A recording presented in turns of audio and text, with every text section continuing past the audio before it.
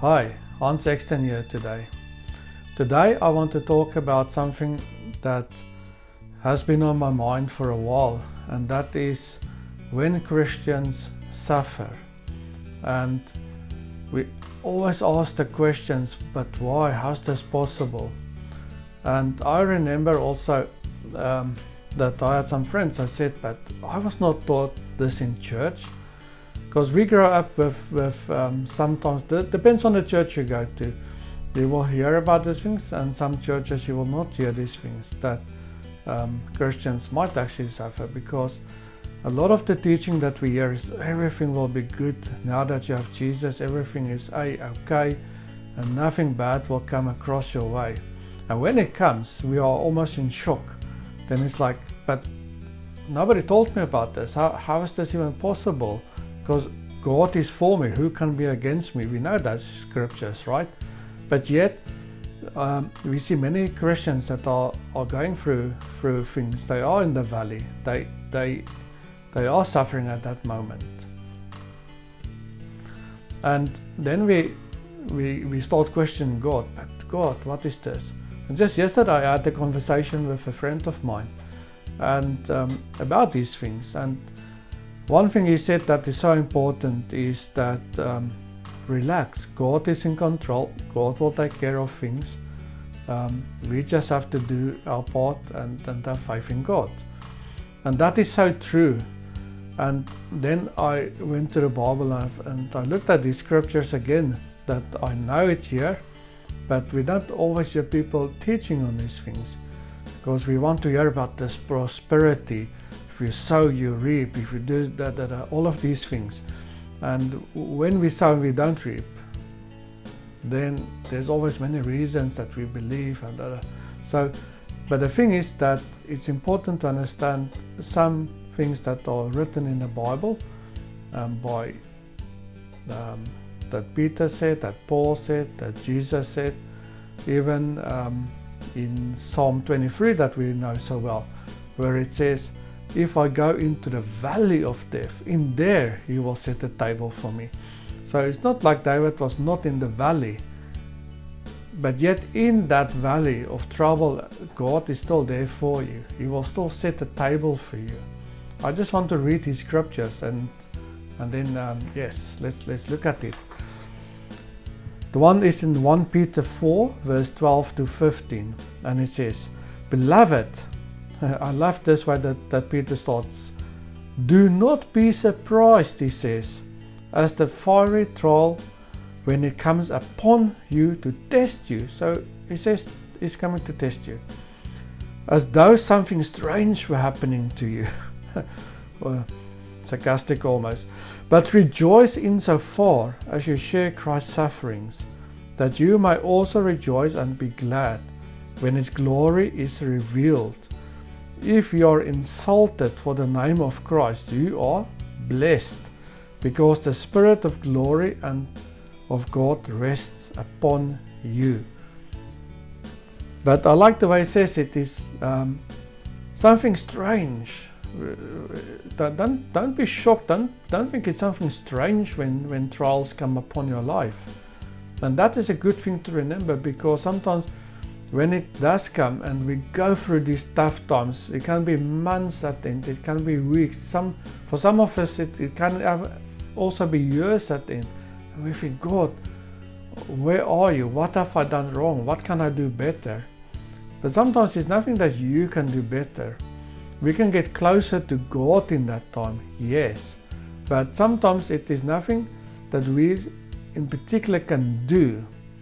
Is we have to endure, and we have to have the glory, show the glory of God always on our lives. And this is even from John. I will read what Jesus said. He said in John 15 verse 20 to 21, Remember the word that I said to you, a servant is not greater than his master.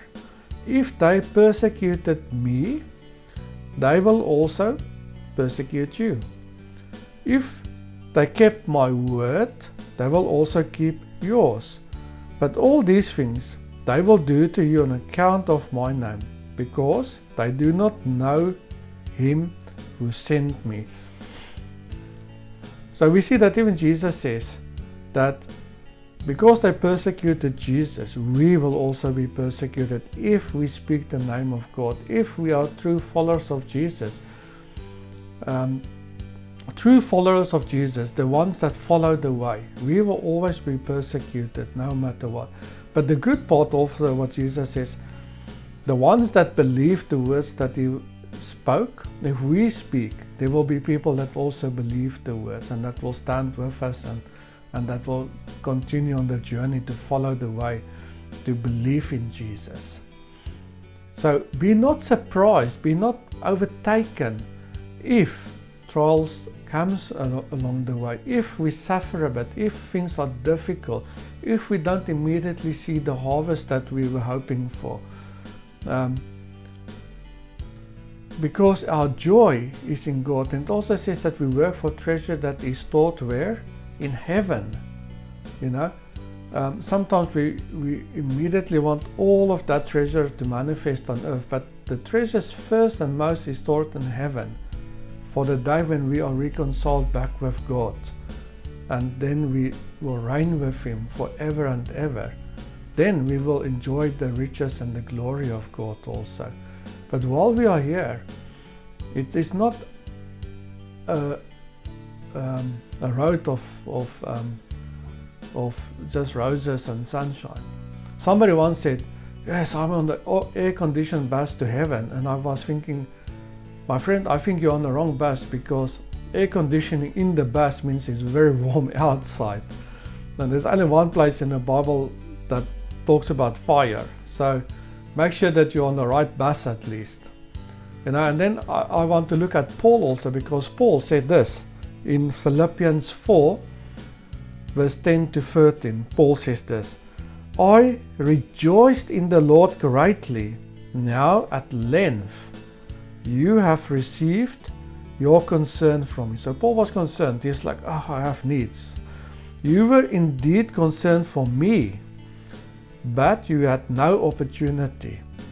Not that I'm speaking of being in need, for I have learned in whatever situation I am to be content.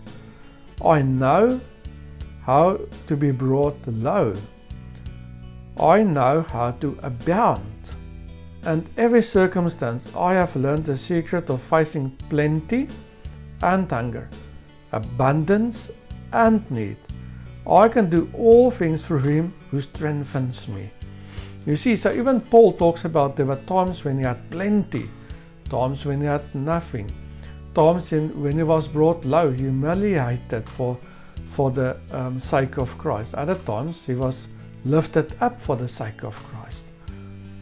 But yet we see when Paul talks about this, there's one thing that he says that is so important. I rejoiced in the Lord greatly, he says. And then it ends also in verse 13, I can do all things through Him who strengthens me. So let God be your strength today. If you are going through hard times, suffering, know that God is with you. Find your strength in God. Turn your face to God, seek God, and ask God to intervene in your life. But if we are still in that suffering, let God be our joy. God is enough for us also to sustain us, as crazy as it sounds.